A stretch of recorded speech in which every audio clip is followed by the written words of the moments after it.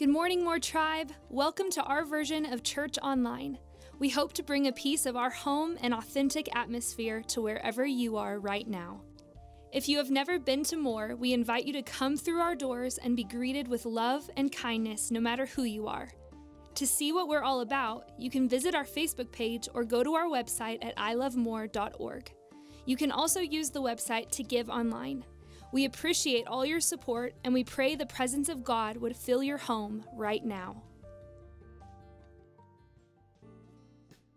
Well, welcome back, church, to one of our last installments of Online Church. We are now going to be planning to meet live on August the 2nd, Sunday morning, 9 and 10:30. Realize that many of you will not be ready to come back at that time. I understand that completely. But I ask you to go to our website and listen to a short video that I made just explaining how we're going to come back. We're going to do it with a lot more caution this time, just because we had hit a bump in the road on June 21st. So really encourage you to go and to listen to that and to just hear how we're going to make the attempt to have church a lot more safely. Well, I'm excited to share with you this morning because I started a new series, and it's called What's Next? And I think that's a question that's on a lot of people's minds. I know it's on my mind. It's like, we've been through this pandemic, and we've been through this racial tension and the riots and all the stuff that's happening in this time, and it's such an unusual time. And I think everybody's kind of wondering, well, I wonder what's next. And so that's what we're going to talk about. But before we do, let's go to the Lord in prayer and just ask Him to instruct us in His Word this morning. So, Father, we thank you for this time. God, I thank you for your word. I thank you, Lord, for just the way that you move and speak and just teach us, God. We know, Lord, that you lead your children, and we are your children, and that you've given us your Spirit to comfort us and guide us and to teach us. So, Lord, it says in your word that we should never be in the dark about the seasons that we live in. And so, Father, we come to you this morning, and we just thank you that you're going to be here with us to instruct us. And as we open your word, God, that you're going to just illuminate it to us. In Jesus' name we pray. Amen. Well, I've been hearing, like you've been hearing, a new phrase. And it's, this phrase that you're hearing everywhere is, this is the new norm. It's the new normal. I even heard somebody tell over some broadcast I was listening to, and this person said, the new normal for church is going to be online church. It's not going to be the congregation anymore. People are going to just go to church online. I don't believe that at all. I really don't. Number one, the word church in Greek means the assembly. So you have to have an assembly or you really don't have church. And so this idea that we're going to be in some new normal, this mentality that everything's going to just, change, I don't buy into that. I don't buy into it for several reasons, but the main reason I don't is because Jesus, while he was on the earth, he taught so much about the end times. Now, when I say end times, I don't want to trip people up, because a lot of times people think end times is the day that Jesus comes back and everything wraps up and the world ends and all that. When I talk about end times, I hope you understand that when Jesus taught about end times, it was relevant to every generation that's lived on the face of the earth.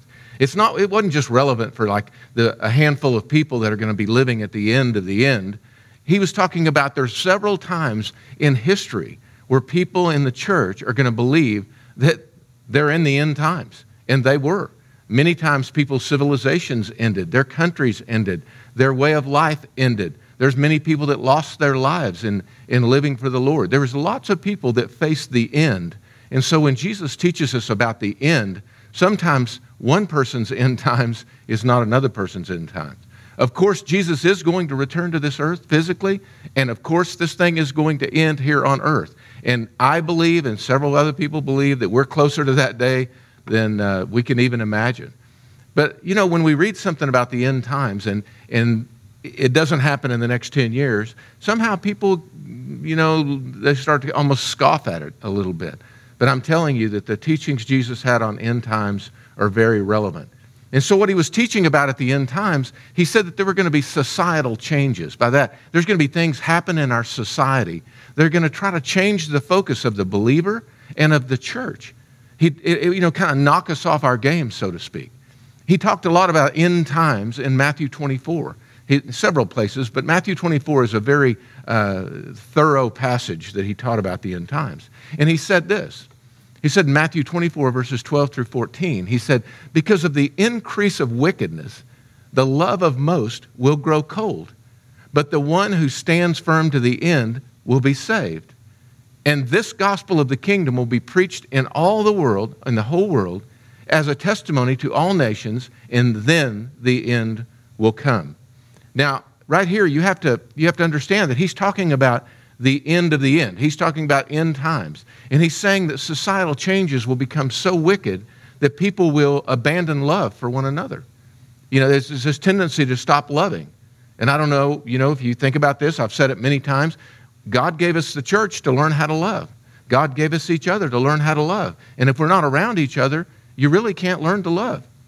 And so, because of the increased wickedness in the world, many people are choosing to stay away because of the increased wickedness. And when you hear wickedness, don't just think about sin. Think about disease. Think about violence. Think about greed and corruption.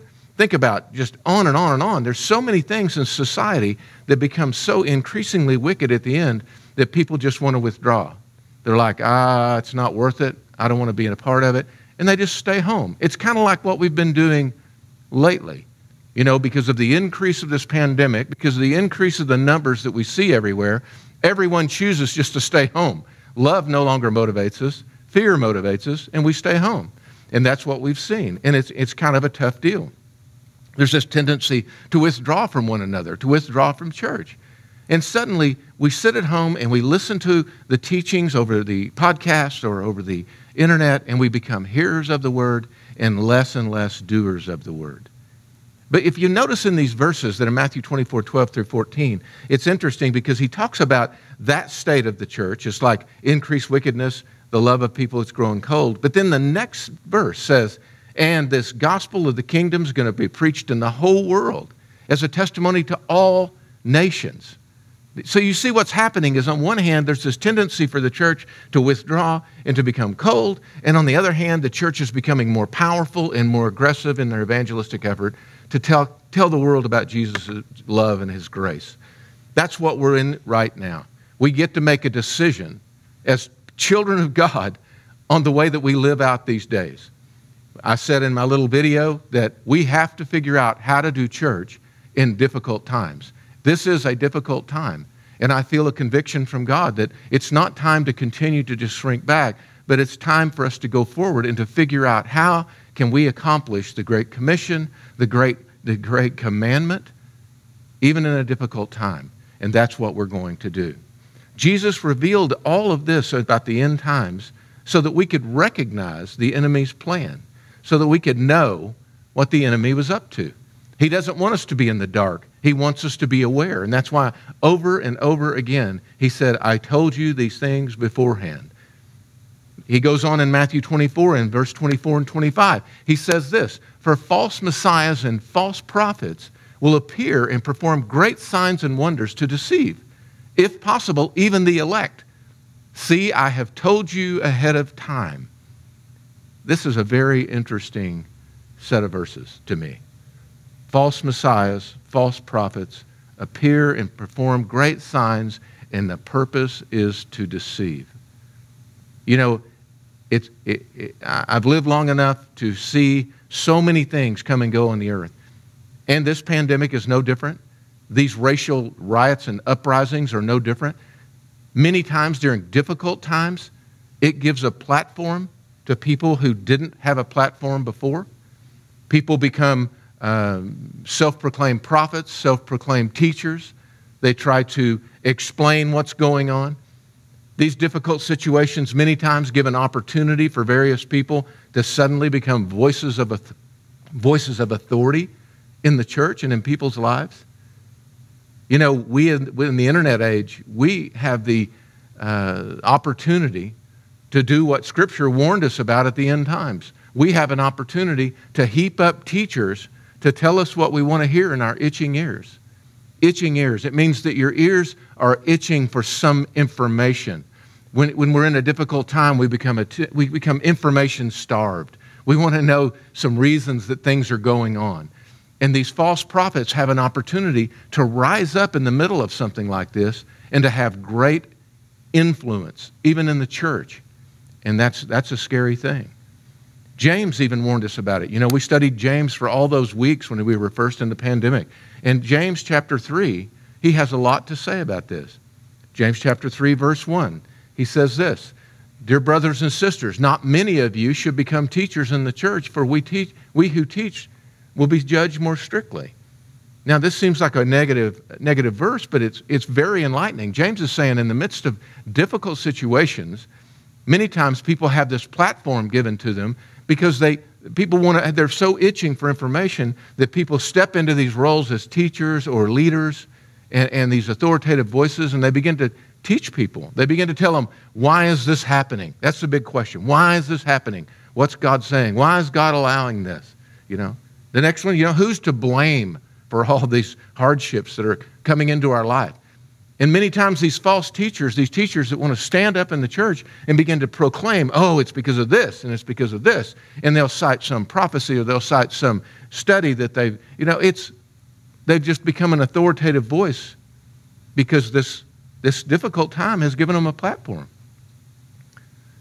The most damaging thing is when these teachers begin to tell us what we're supposed to do. And that's why you have people going out and buying ammo and guns at a rate that unprecedented. That's why you have people going out and, putting alarms in their homes and doing different things. There's so much fear that's being released in the earth. There's these false teachers have taken this place of authority, and the worst thing about it is they're very influential in the church. In fact, many times people in the church step into that role, and James says, brothers and sisters, don't do that. Don't do that. That's a dangerous thing to do because you're incurring a stricter judgment. He goes on and explains this in just a minute later in the chapter. But this is happening so much today. It's a little disheartening to me. Conspiracy theories, they're everywhere. Blame, it abounds. And Christians are right in the middle of it. Right in the middle of it. Posting things that supposed experts have discovered, these secret things that no one knows, but suddenly they're being divulged here on Facebook or on the internet. It's a little disheartening. I just want to give you a bit of advice. If these people were not an authoritative voice in your life before the difficult time, don't let them become an authoritative voice in the middle of your difficult time.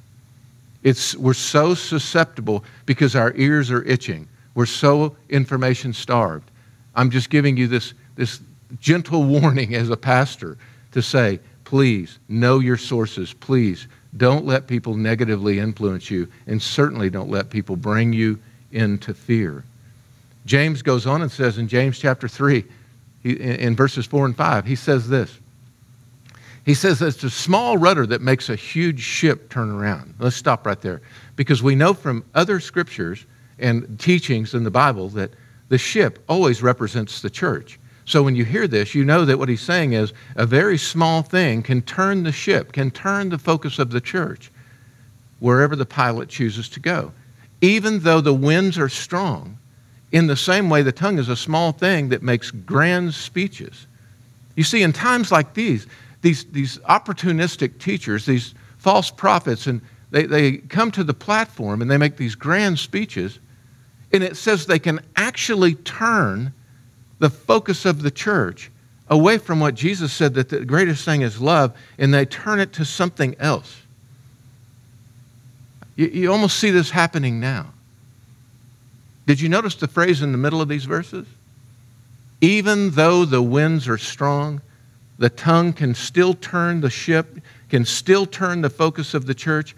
The winds, they represent the Holy Spirit. God's Spirit's blowing through the church. We have an opportunity in these times to become stronger and greater. We saw it in what Jesus taught. We have the opportunity of coming forth and being more full of love, more full of opportunities to share the gospel. But if we listen to these false teachers, if we listen to these false teachings, we can actually be turned away from the wind of the Spirit and away from our purpose and be directed in the wrong direction. brothers, sisters of this church, we have a responsibility as God's children to speak in agreement and with alignment to the Word of God. And I know it's hard. It's hard to stay positive. When we look at all the numbers of this COVID, it's like it won't ever go away. And we listen to the news and the politics and all the stuff happening in our country. It just seems like it's being torn apart. It's hard to be positive. You know, the natural and normal thing to do is kind of to speak negatively or to, start to blame people. But we can't do it. We don't have that option. We as God's representatives on the earth, we have a different goal. We have a different purpose. Our purpose is to love to the end. Did you hear what Jesus said? He said, those that endure to the end will be saved. Endure in what? He said, not letting your love grow cold. We don't have the option. We have to find God in the middle of everything that's going on. Let me give you another point that I believe is very important during these times, that it's not important at all that we find out who's to blame or the reason things are going like they're going. That is not important at all. Jesus, in John chapter 9, he met a man that was born blind from birth. He was born blind. And his disciples, they wanted to affix blame. They came to Jesus and they said, well, Jesus, this man was born blind. Why was he born blind? Was it his sin or the sin of his parents? Now, I want you to hear what they said. They said, let's look back, Jesus. Let's look, he's born blind. He's laying there. He's begging. He's having a difficult time. Let's look back at the reason for his situation. You see, that's what we do in difficult times. We see the difficult times, the suffering going on around us, and we want to go, okay, well, this has got to be the blame. This has got to be the reason. And it's interesting that they wanted to blame the victim. Isn't that awful? They wanted to blame the man that was born blind, having such a terrible life. Let's blame the victim. But that's what I hear Christians doing. That's what I hear these teachers doing today, is let's blame the people. Let's blame the sin of the country, or there's too many abortions and God's pouring out wrath, or there's so much immorality and God's trying to get our attention. Jesus did not buy into that at all. This is what he said. They said, who's to blame here? And this is what Jesus said. I'm not looking back. I'm looking forward. He said this happened that the works of God could be displayed in him. This happened so the works of God could be displayed in him. What a great answer. Jesus didn't want to look back. He didn't want to play the blame game. He didn't want to answer any of these goofy questions that didn't matter at all. He said, let's look forward to the solution. Let's look forward to what I'm going to do. God's going to get glory out of this thing, and I want to say that about this pandemic. I want to say it about this racial tension. I want to say it about everything that we're seeing in this world today that's bringing so much anxiety and so much fear and so much stuff into the church. I want to say this. This happened that the works of God can be displayed in this country, in this church, in this world. We should learn from Jesus. We should learn from Jesus on how to handle things like this, about the blame game.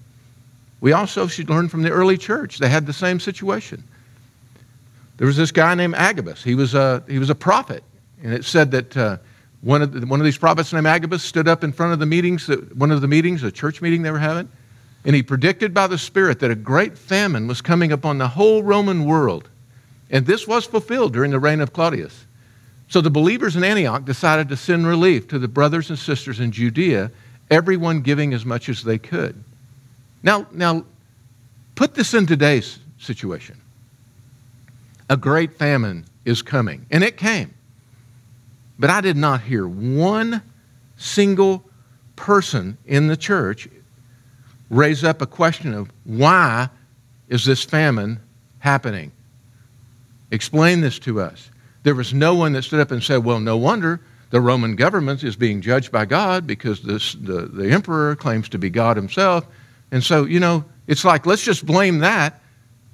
They didn't do that. They didn't blame that. They didn't say it was judgment or punishment. They didn't talk about anybody's sin. They also didn't do this. They also didn't say, God's sending this famine to bring a revival to the people. God's sending this famine so the people will recognize and will have mass repentance. They didn't say any of that. You know why? It wasn't important. What was important? Well, look at the last sentence. So all the believers in Antioch decided to send some relief to brothers and sisters in Judea, everyone giving as much as they could. Wow. Instead of affixing blame, instead of looking for all these reasons that something might be happening or might not be happening, they decided how they would minister in the midst of the famine. Exactly what we're called to do. If we spend all of our time getting into these conspiracy theories and these silly blame games and different stuff, we will miss the opportunity that God is giving us as a church to reach the world for Christ. That's what we're called to do. Our mission has never changed. We have that responsibility as God's children to minister, to look for solutions and not to find fault or fix blame. We are to speak words that bring life and not division. And Jesus has prepared us for these difficult times. He's prepared us by saying, when these times come, I've told you they're going to come, I want you to stay steadfast in love, regardless of what's going on in your world. Regardless of your way of life is coming to an end or a change, or regardless of what you've always known as normal is no longer normal. That doesn't matter. The new normal is not going to affect you because you live by the old standard of the Word of God. You live by the standards Jesus established to love others as you love yourself. History tells us that during epidemics, for years, thousands of years, plagues in the past, it was the Christians that ministered to the dying, even while other people abandoned cities, abandoned areas, ran from the plagues. Christians stayed and ministered. It happened time after time after time, even to the point where many of them got sick and died themselves. It was the church that stayed and helped when everybody else moved away. That is our call. It's our call to minister to the world. It's our call to minister to one another. And we're going to be steadfast in doing that. I want to end today with a story out of the Word.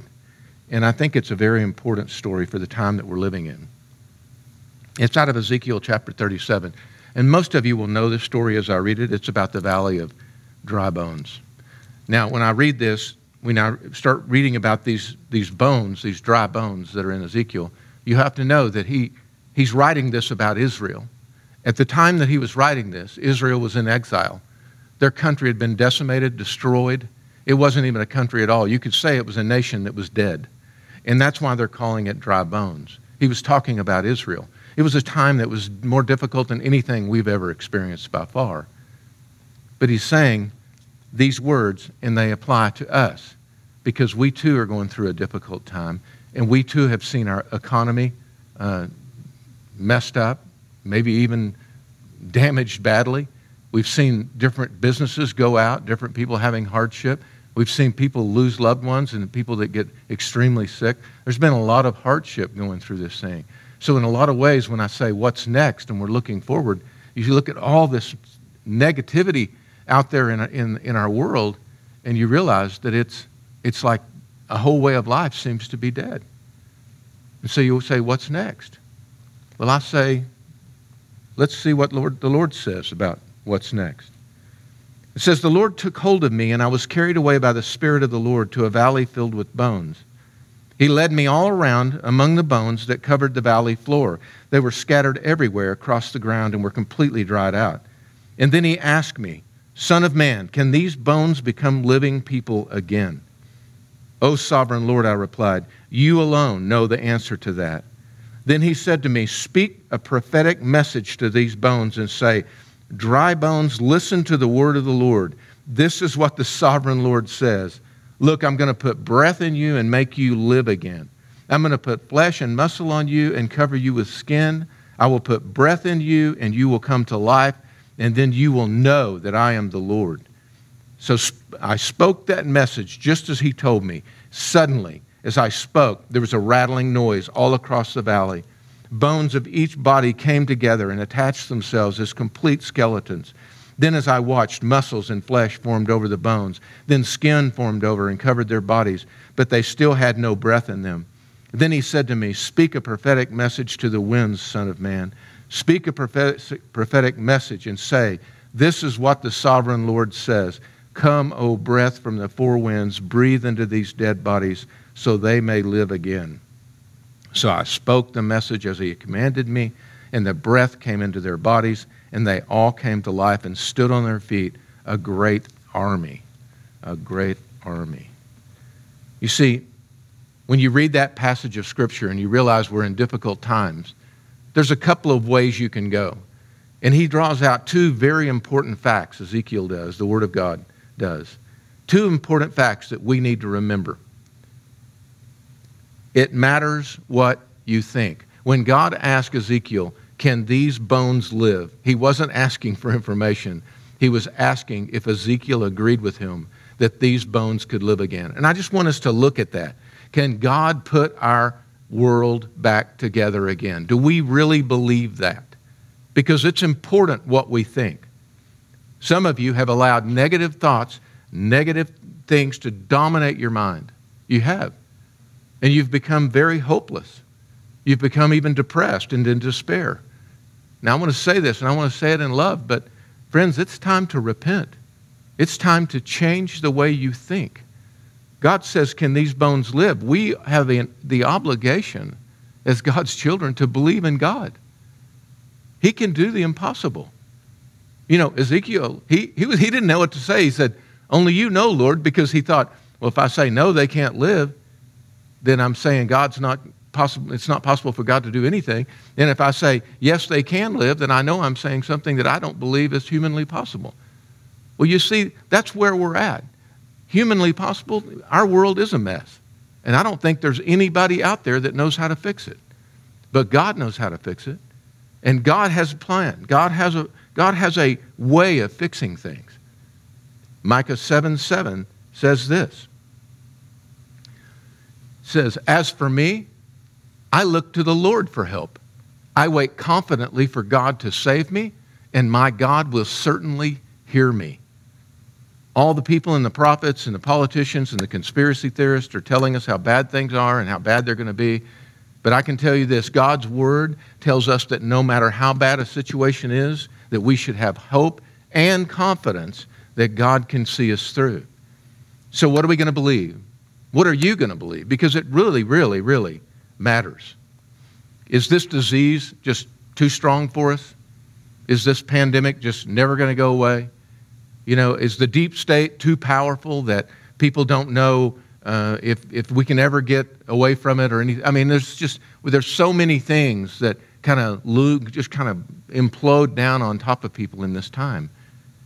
I just want to read some word of the Lord over us today, because this is the truth.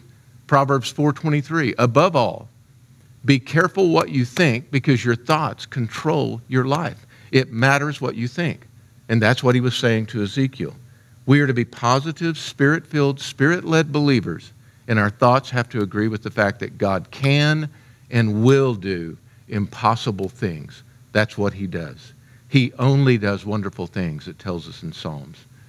So yes, we all know God can fix this world. But do you know what? He won't fix it without using us. That's the way he's always been, and that's the way he'll always be. We have that responsibility of getting things back in order. And our responsibility starts with a positive expectation. It actually starts with faith. We're to live in faith. So the next thing, it matters what we think. And the next thing he's saying, it matters what you say. It really, really matters what we say. In Ezekiel 37:4, God told Ezekiel, you prophesy to these bones, and you say to them, dry bones, hear the word of the Lord. That, I can't stress how powerful what God's saying there is. When we see a situation that's dead, when we see a situation that's hopeless, we're to find the word of the Lord over that situation, and we're to declare it in agreement with God. That is powerful. And I'll tell you what, this situation, any of these situations that we've described today, they're not the end of the story. God's word is the final word. It says in Psalm 130, verse 5, I'm counting on you, Lord. Yes, I'm counting on him. I have put my hope in God's word. So I say this, begin to prophesy to this land, begin to prophesy to our city, begin to prophesy over just anything in your life that you know seems impossible. Yes, this pandemic seems like it goes on and on and on.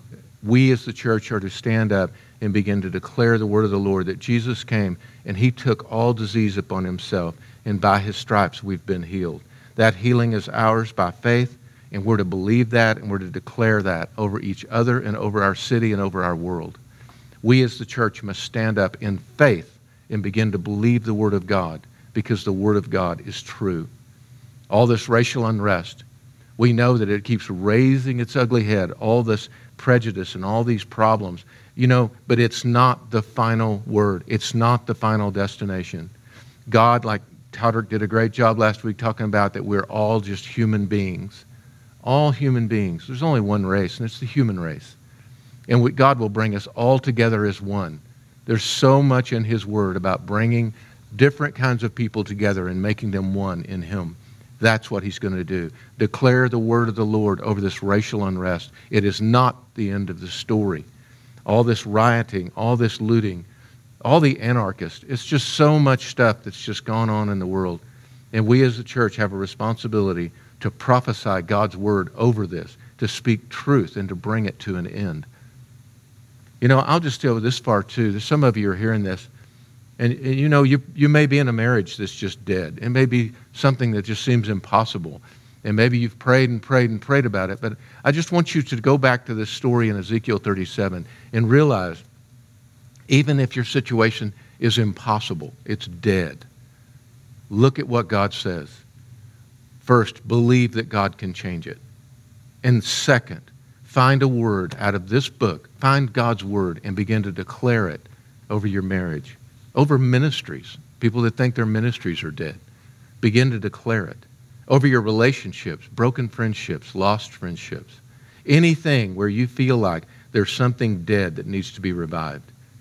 And lastly, I'm going to say here, we can speak it over dead churches. We can speak it over the church that needs to come alive in this generation and become powerful and not weak and afraid. A church that becomes with answers and with being able to bring God's word and God's peace and solutions to all these situations, if we would just walk in the Spirit and not in the flesh. So church, I encourage you to change the way you think, to begin to line up with God, and don't allow any authoritative voice in your life that wasn't there before this all started. I just ask for you to just go to the Lord in prayer, go to the Lord in his word, and let God's Spirit lead you and guide you and bring you peace. And then I just pray that we would not look at any situation as hopeless, but we would always know there's an answer, because God does the impossible always. I love you all. I so miss you. I look forward to August 2nd. And when we start this time, our desire is to start and not stop again. So you pray in agreement with me on that, and we will go forward together in this and become who we're created to be. I love you and see you soon. God bless. Amen.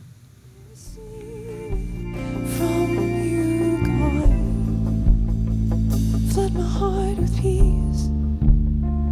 Flood my heart with peace. No fear, no doubt. No shame, no guilt. Flood my heart with your peace. Flood my heart with your peace. I will receive it.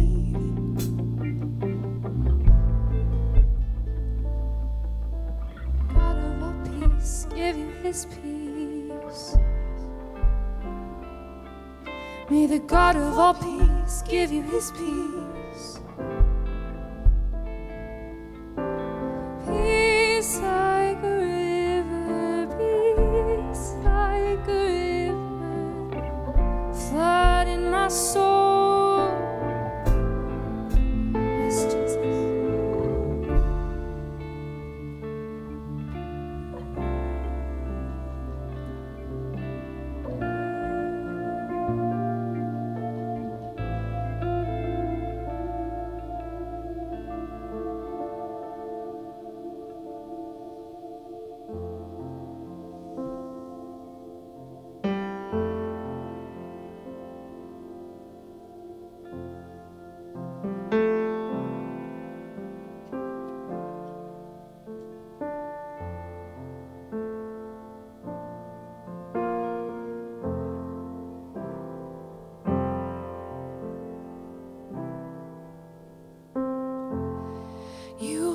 strength when I am weak.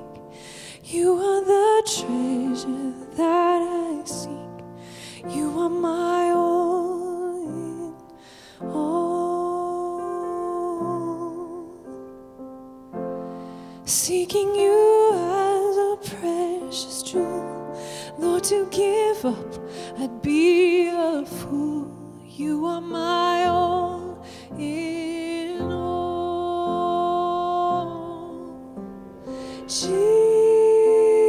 Jesus, Lamb of God, worthy is your name.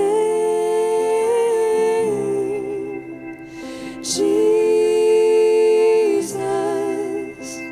Lamb of God, worthy is your name. Taking my sin, my cross, my shame, rising again, I will bless your name. You are my all.